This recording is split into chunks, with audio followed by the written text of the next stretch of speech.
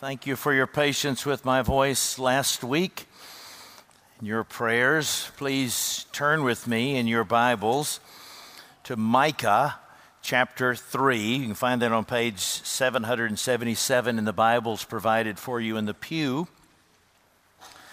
We've been studying through the minor prophets, and we've been trying to do it chronologically.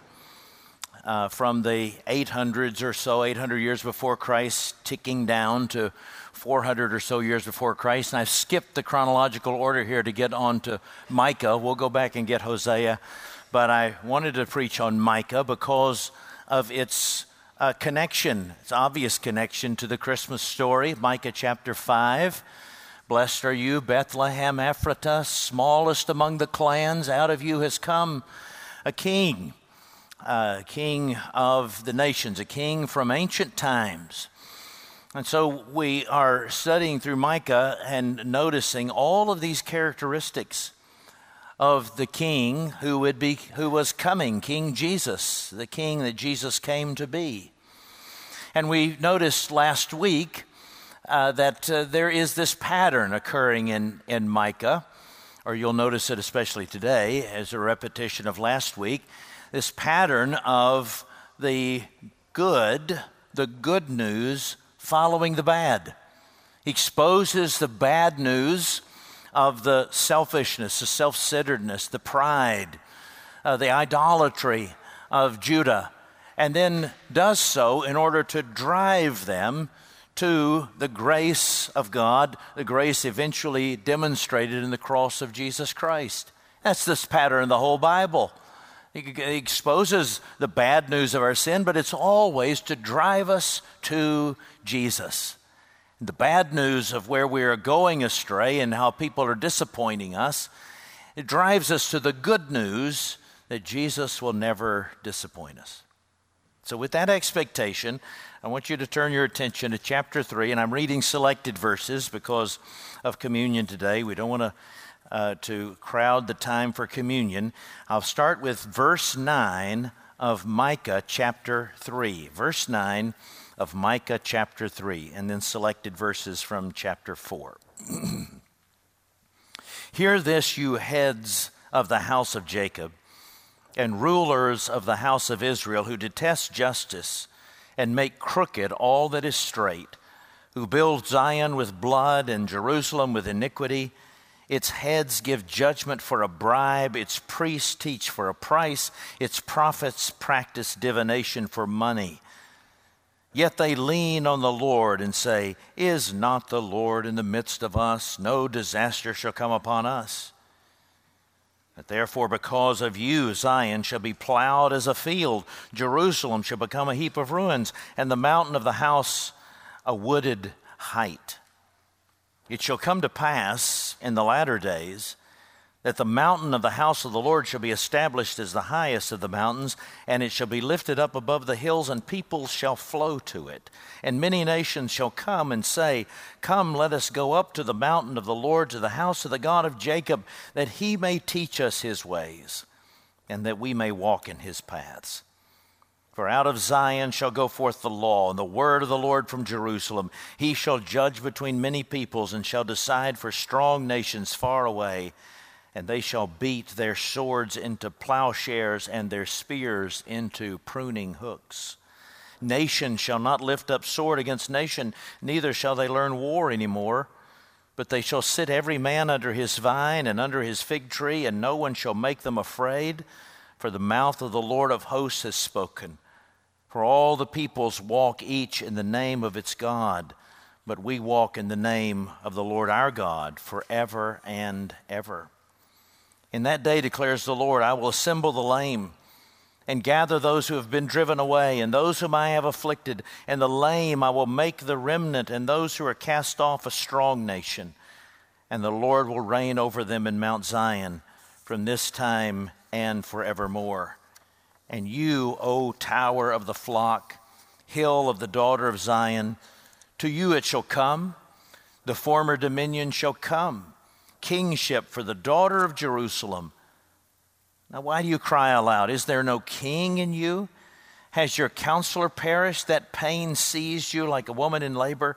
Writhe and groan, O daughter of Zion, like a woman in labor. For now you shall go out from the city and dwell in the open country. You shall go to Babylon. There you shall be rescued. There the Lord will redeem you from the hand of your enemies. Brothers and sisters, the grass withers and the flower fades, but the word of our God will stand forever. Let's pray. Open our eyes, O Lord, that we would behold wonderful things in this portion of the gospel. Drive us to the end of ourselves, that we might find Jesus, and that he might seal to us the love of God in Christ by this supper at the end of the service. In Jesus' name we pray, at God's people said together, amen. It is time for true confession. I've once again broken a vow that I try to make every Christmas, and that is not to watch a Hallmark movie. But last night I succumbed. It wasn't really my fault, it's the woman thou gavest me. And when I asked why we were watching this movie, she said, we need something thoughtless. We need something predictable. You know how it's going to end. It's going to be happy. Just be quiet. Watch the movie. I got up, went away. I came back. I said, did the girl find the boy? Did it start snowing? Did everything work out right? She said, it's a commercial. It'll happen after that. Now, don't be too hard on Hallmark movies. There's a lot of stress in a typical Hallmark movie, like this one last night. Very stressful situation.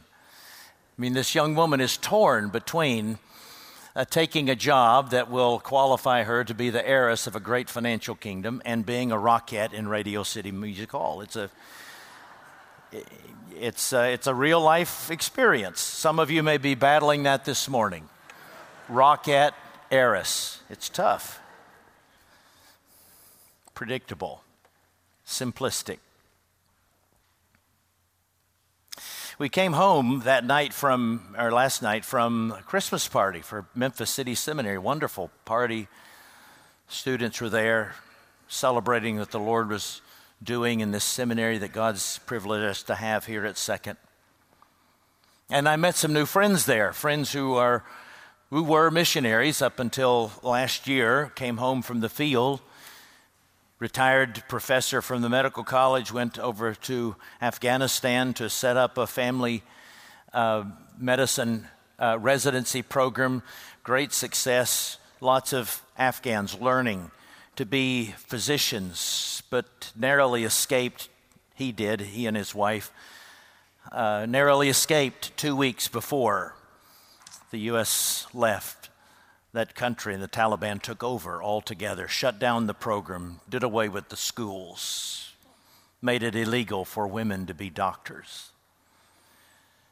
They were crushed by thinking of the work that they had done for over a decade. It was all lost. It all seemed for naught. On the way home, Jackie, quoting the Psalm, said, "How long, O Lord, and why do the wicked prevail?" He's asking, like the psalmist does, like the Bible does, like the minor prophets, so when will justice be seen in the earth? Jesus Christ has come. God has sent Jesus Christ to be a king for our real world problems. Not just a king, a simplistic, everything is dreamy, Pollyannish kind of king you might imagine in a Hallmark movie, but a king that is sufficient to give hope in the real pain of this world, with the real promise of justice and mercy. Jesus is described as that kind of king in these verses that we read in between chapters 3 and 4. And God calls us, as he did the people of Judah, to turn away from all false representations of any king, to turn away from all false representations to the true King, Jesus Christ, who is just and merciful. I want you to look first of all at these false representations, these who fall short of what God wants for us, what He designed originally to characterize our world, justice and mercy. I want you to look at these false representations as they come in three offices in Israel, three offices that are represented in our world today. The office of judge, the office of pastor, and the office of, we'd say, civil ruler or king here, or heads as used here. What does God design for? What is God's desire for His people? It is that they would be led by justice and mercy. Most obviously, that they would be led by just judges, those who serve the legal system, or who, we might broaden the application, anyone charged with the responsibility of adjudicating right and wrong. Obviously in the civil courts, or the court system, in the legal system. But it could be you in your place of business. It could be you on your campus. It could be in your responsibility in your homeowners association. Any place where you're responsible for adjudicating, for giving a verdict of right and wrong. What is God's will for His people? His people, His human beings made in the image of God, His desire, His perfect will, simply stated, is even-handedness, equality, or what the Bible calls justice.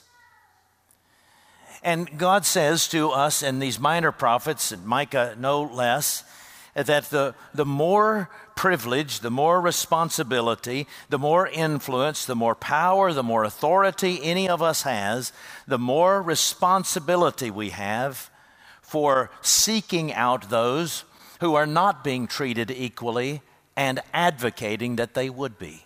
Using whatever influence we have to bring about that kind of what the Bible calls justice. Now, here is what God describes in the rest of His Word. Here are the qualifications, and because of time, I'm just going to give you some lists of things. Here are the qualifications for a just judge.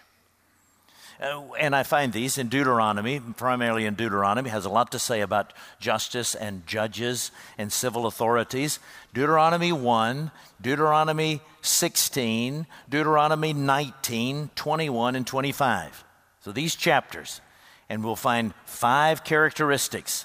Deuteronomy 1, 16, 21, 25. What do we find? 5 things. 1, it requires someone to be impartial. It requires them to listen to both sides so that the judgment, the decision given would be even-handed. Number 2, it calls on them to be blind to social and ethnic status, to rule with equality. Number 3, it calls them to be courageous and to make decisions no matter whether it brings harm to them or unpopularity to them. Number 4, to be impervious to bribery or influence.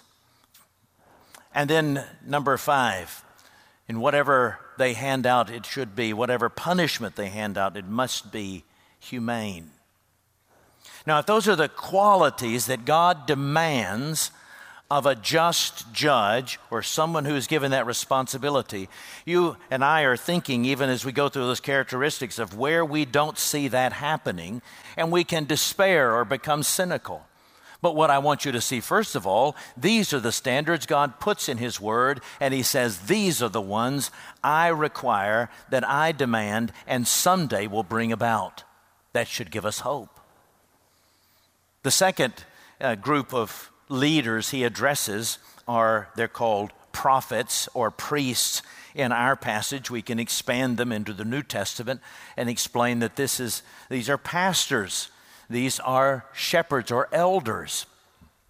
And this is what God requires of them. Isaiah spoke very directly and very strongly against the the shepherds and the priests and prophets of his day. Isaiah was probably one of Micah's buddies. They were prophesying about the same time. You can see some overlap in their language. They both talk about beating swords into plowshares. There's some interchange of language. And Isaiah addressed the pastors of his day and said, "You are lazy, you're gluttonous, you're drunks," Isaiah 56.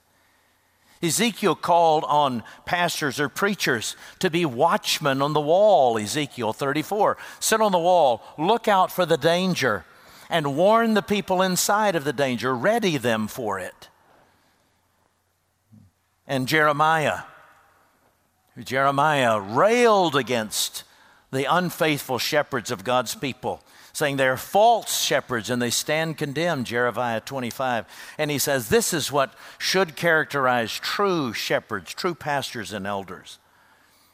They should be men of knowledge and understanding, Jeremiah 3:15. Knowledge, yes, of the Bible. How do you find things in the Bible? What does the Bible say? But of wisdom and understanding as well. Understanding the gracious message of the Bible from beginning to end, the pastoral message of it, how to apply it with wisdom and tenderness, Christ-centeredness to the people. They should be men of prayer, Jeremiah 10, verse 21, who lift up prayer requests, yes, but who pray for the flock and pray for themselves to be repentant and humble and faithful leaders of God's people. And number 3, they should provide a safe church culture. A safe church culture, Jeremiah 23, verses 3 and 4. Meaning one that has the absence of strife. Ones who are pursuing short accounts with one another, displaying and exemplifying a spirit of reconciliation and friendship and pursuit of relationship so that there is unity and peace among the people of God. The third group of leaders that he addresses is in chapter 3, verses 9 through 11. He calls them heads here, elsewhere called rulers or kings. These are civil authorities. Well, we could expand the application to anybody who has leadership responsibility for other people. And the Bible teaches us that civil authorities are responsible for 3 things. They punish the wrongdoers and they reward the right doers. They maintain standards of truth and honor and responsibility. 1 Peter 2, verse 17. They collect taxes, but for the public good. Romans 13:7, and they especially serve the weak and the vulnerable. Psalm 58 or Isaiah 1 and Isaiah 32, where those who rule are supposed to lead in such a way that the city would be called one of righteousness and of faithfulness. Or as in Proverbs 12, Solomon says, we should, the people of God particularly, those who are in a place of responsibility, official responsibility, or those who have influence and authority, those who have resources, should rejoice their city. Rejoice their city. Their city should rejoice that they are citizens of it and see that they're not selfish and self-centered, but rather they serve in such a way that the city rejoices, experiences joy, the benefits of their living as salt and light. This is, as has been, the characteristic of God's people leading through the centuries. God's people living out their faith is looking at God's patterns for justice and mercy in Scripture, even if they weren't experiencing it in their earthly leaders. They knew it from Scripture. They knew it from God's character, so they tried to emulate it, live it out in their society, and it provided an apologetic of astonishment. By that I mean that people would have looked at Christians and said, We don't want to believe their message, but we can't deny it given what we see them doing. For those who don't love them in return, for those who are not worthy of it, quote unquote, before they become worthy of it or before they earn it. We see them doing those good works that we can identify as good, and therefore we're forced to glorify their Father in heaven. Rodney Stark, the famous church historian, described the distinctive love, the justice and mercy of God's people throughout history and its apologetic or its ability to convince people of the truth of the faith this way. In the midst of the squalor, misery, illness, and anonymity of ancient cities, Christianity provided an island of mercy and justice. It all started with Jesus. In contrast, in the pagan world, and especially among the philosophers, mercy was regarded as a character defect and pity as a pathological emotion, because mercy involves providing unearned help or relief.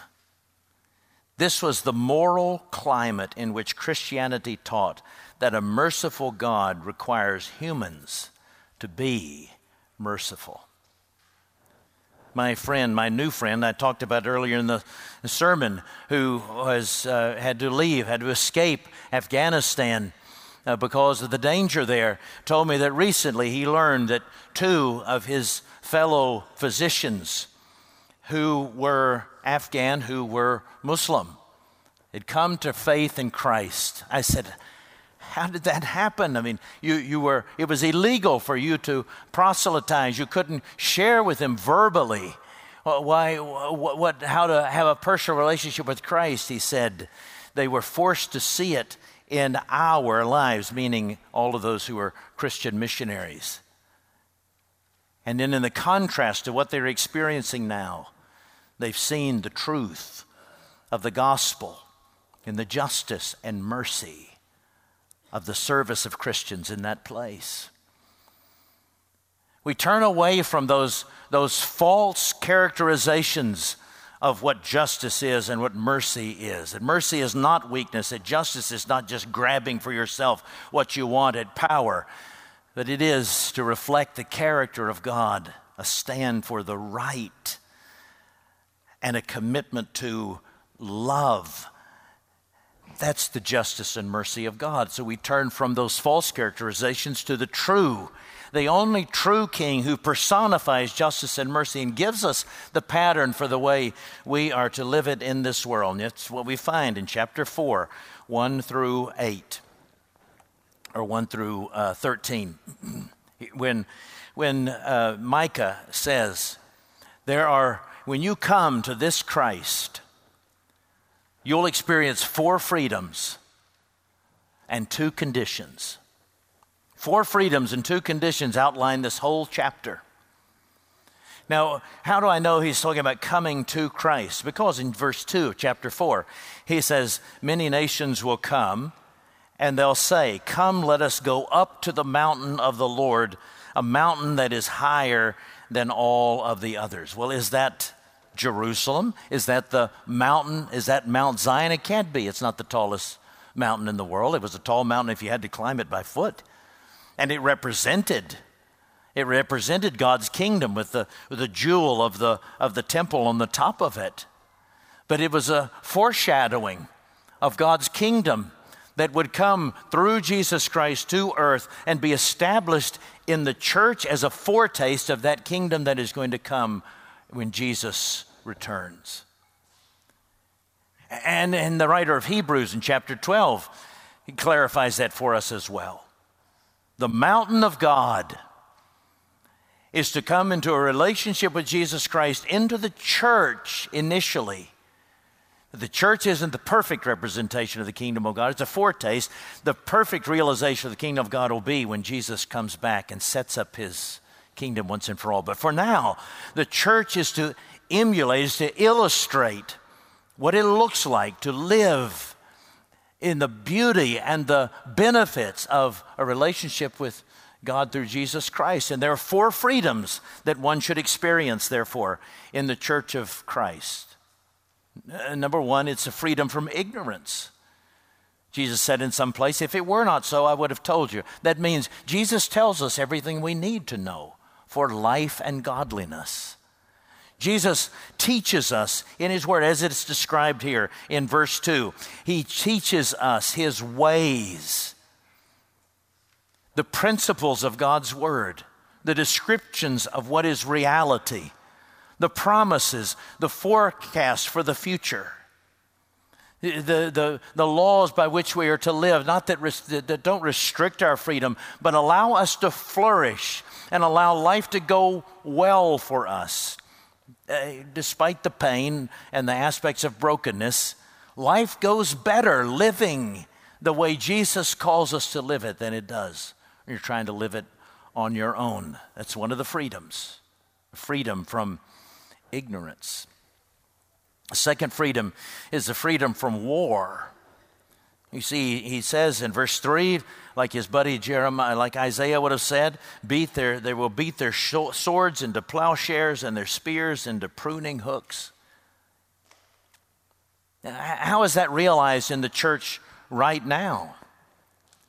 It is that in the church we're constantly talking about this weird word, reconciliation. We're constantly talking about moving toward one another in relationship, keeping short accounts, asking for forgiveness, repenting to one another, receiving people's apologies, extending forgiveness, repairing relationships, no matter what has been done in those relationships.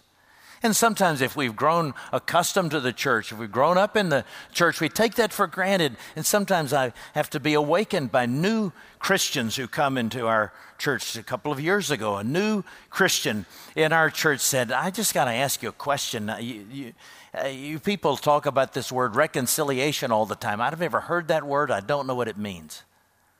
And when you describe it, I've never experienced it in real life. Well, it wasn't long before he understood what it meant in a practical way, because there was strife in relationships. And for the first time in his life, there were people who said, we're going to work on this until we find reconciliation. Here's a place where we should be exemplifying peace and repentant relationships. And then a freedom from a want. When we take our vows to want to become members, we vow to those members, you are part of our family. We're pledged to you. We have a covenantal commitment to you that where you have want, where you have need, spiritual, emotional, physical, material, we are your family. We're responsible for helping you, taking care of you. The church should demonstrate that. And then freedom from fear. How in the world do we experience freedom from fear when fears are all around us? This creation's trying to kill us. There are all kinds of things in the news that are intimidating. There's always bad news, always something to be afraid of. But what does Jesus say? Jesus doesn't say, what's wrong with you? Why were you afraid? But he says, as God does throughout Scripture, don't be afraid. Be courageous. I am with you. I'm with you spiritually. Yes, I'm also with you in a practical way by bringing you into this church. You are not alone. Well, what are the two conditions? The two oracles, they're called in this chapter. In verses 9 through 13, they're simply this: repentance and faith. Repentance is alluded to. We infer it from verses 8 to 10. Here is what is wrong, and here you are to writhe and groan. Why? You are to accept your responsibility for sin. Yes, you have been sinned against, you have been wronged, you've been traumatized. You have also sinned before God. And that's the hard news. That's offensive news to some people. But it is calling yourself rightly, viewing yourself the way God views you, so that you can finally come clean. So you can finally be in the position to receive His grace. Against you only have I sinned and done what is righteous in your sight, so that you are justified when you speak, right when you judge. But repentance is not all there is. We call sin what it is that we may turn away from it to Christ in faith. And we accept him as the one who is the sovereign king over all the world, verses 11 through 13. Many nations are assembled against you, but you will arise. You will protect us. You will lead us. You will lead us into the gain of the Lord, the wealth of the whole earth. It is to turn from our bitterness, our sin, our despair to King Jesus, who promises, whatever you can't understand now, I promise I will put all things right in that which is to come. Right now, live faithfully before me and trust the battle to me. To do as Hezekiah finally did. He finally listened to Micah. He kept going to his own resources, kept trying to trust in others, kept trying to pursue the popularity game to preserve his nation. Finally, he went to his prayer closet and he spread out the matter before the Lord and he said, Lord, fight our battles for us. You say, when in the world is that ever going to happen? It's pie in the sky.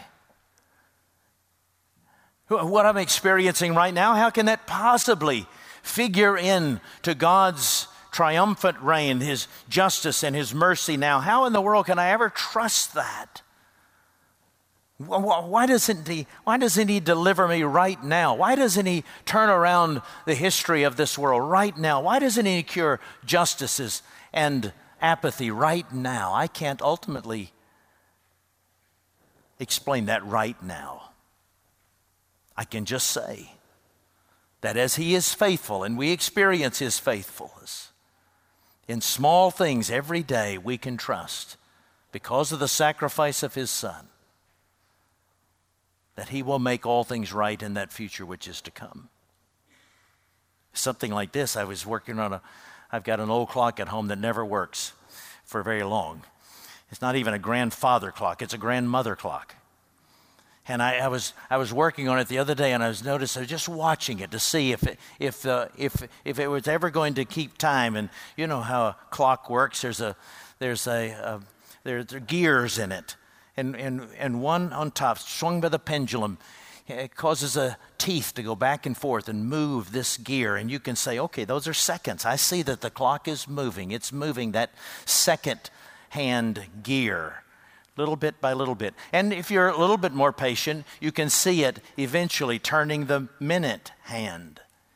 Very much slower, but it's moving.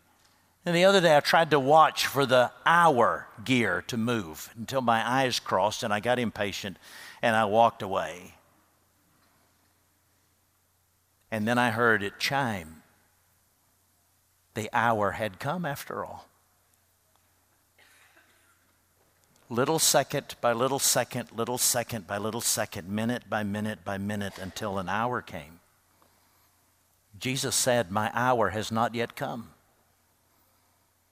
The hour will come when he will put all things right, and in that day we'll see.